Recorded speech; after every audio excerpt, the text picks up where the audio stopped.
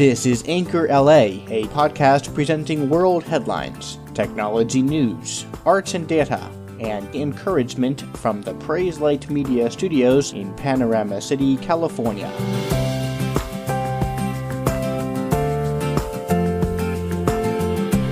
Good day, it's Wednesday, the 9th of May, 2018. Google is in the middle of their popular I/O event, where the debut of new tech for the upcoming year is announced and tested. Among the new features Google is implementing into their world is Android P, the next flavor of the Android smartphone and tablet operating system. Google, however, also debuted technology which was not necessarily expected. If you, like most millennials, don't like talking on the phone to make appointments or reservations, there's an app for that. Google Assistant is now rolling out a feature which, once you input your appointment needs or booking desires, it will call your desired venue, such as that fancy French restaurant, your local barber, or your car repair shop, and with its artificial intelligence, hold an actual conversation with the server, hairstylist, or mechanic, and attempt to set up an appointment for you. Once confirmed, you will be notified on your smartphone. Google also announced Smart Compose, which is supposed to assist in email writing. Using a glorified auto-predict, the topic of conversation will be detected by the AI, the Google Assistant, and suggestions to your sentences will be pre-filled if you so desire.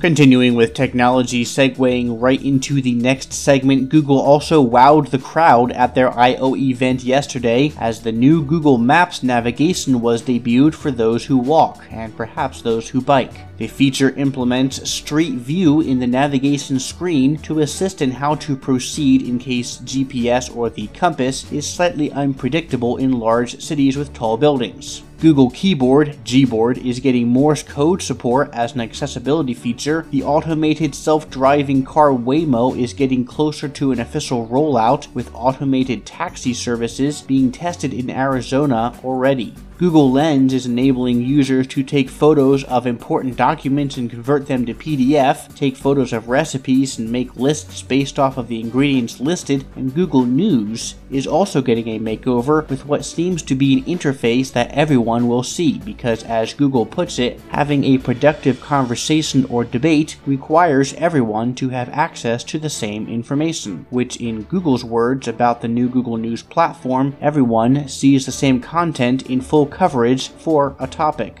It is, according to Google, an unfiltered view of events from a range of trusted news sources. Google is also focusing, as they say, on the tendency for technology to be addicting by adding evening mode, which turns off the screen colors at a preset time, activating something called Shush, which allows the user to silence all noises and lights during times such as meals, and enabling a dashboard which shows how long you've used any given app in a week, with options to limit time in that app. Google calls this digital well-being, and while it may help with certain aspects of phone usage, there is really no replacement for pure, disciplined self-control and a sense of true priorities.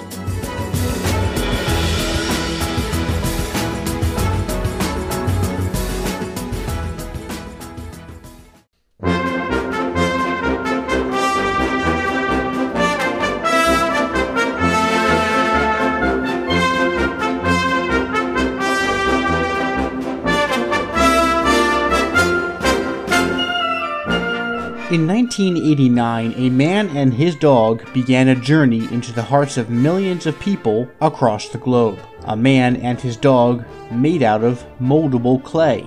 Wallace and Gromit debuted in 1989 as a stop-action animation in the United Kingdom. The laborious animation module consisted of moving the clay models one tiny bit at a time while taking pictures in between, then stitching the photos together and running through them very quickly. A sort of motion picture was created and a 3D effect animation was born. The series centered on Wallace, a good-natured, eccentric, and cheese-loving innovator, along with his companion Gromit, a silent yet loyal dog with a strangely human-like intelligence.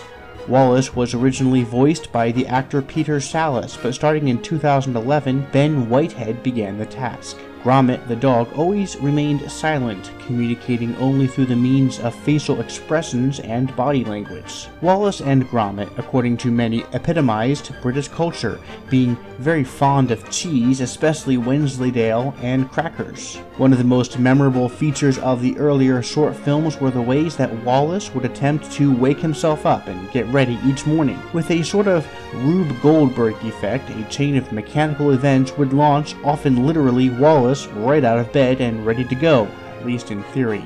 Wallace and Gromit animations have been enjoyed by numerous viewers over the years, with even a feature-length movie featuring the comedic duo made in 2005.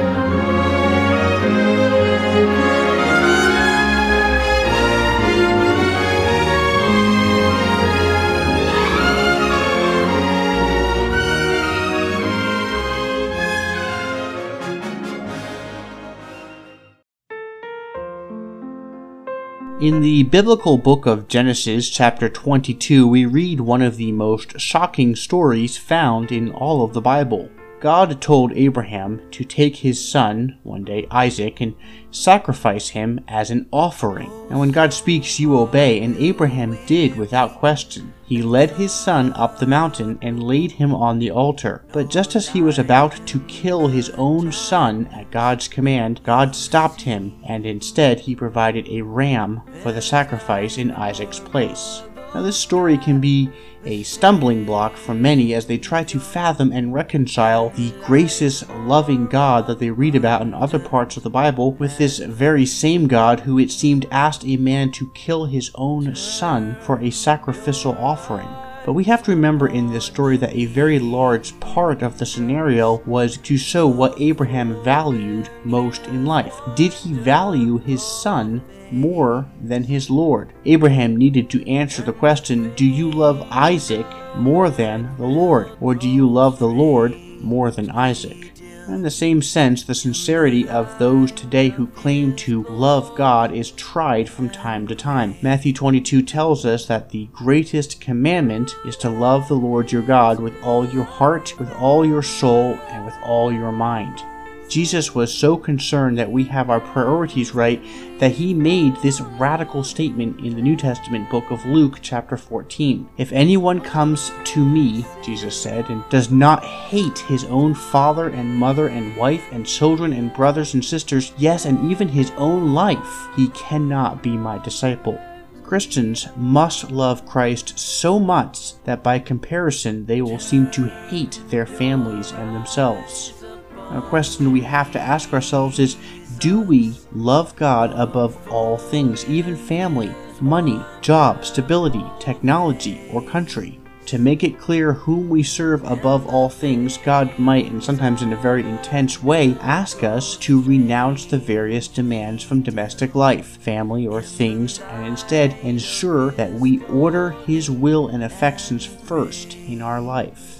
And that kind of immediate, unquestioning, and essential obedience, which is what Abraham displayed, leads to blessings from God. Not necessarily material blessings, but always spiritual blessings.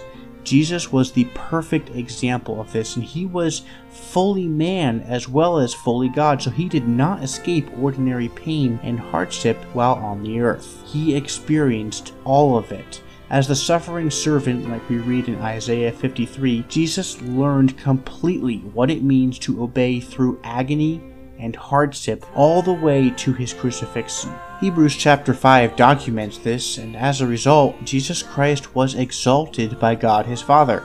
Philippians 2 tells us that Jesus humbled himself and was obedient to God even to his own death, and so for this reason also God highly exalted him and bestowed on him the name which is above every name. Sometimes God directs our obedience to His will right through trials and hard times, but when we are faithful to His word and to His will, those difficulties, those hardships, will instead instill the value and the appreciation of God's many blessings and the knowledge that God reigns supreme. He is our God, our Lord and Master. No one else, nothing else can even begin to compare. May we pray that our priorities each day would stay in line with God's, that we would desire God's will above all other things, and that the things of this earth would grow strangely dim in the light of His glory and grace. Things of earth will grow strangely dim in the light of His glory and grace.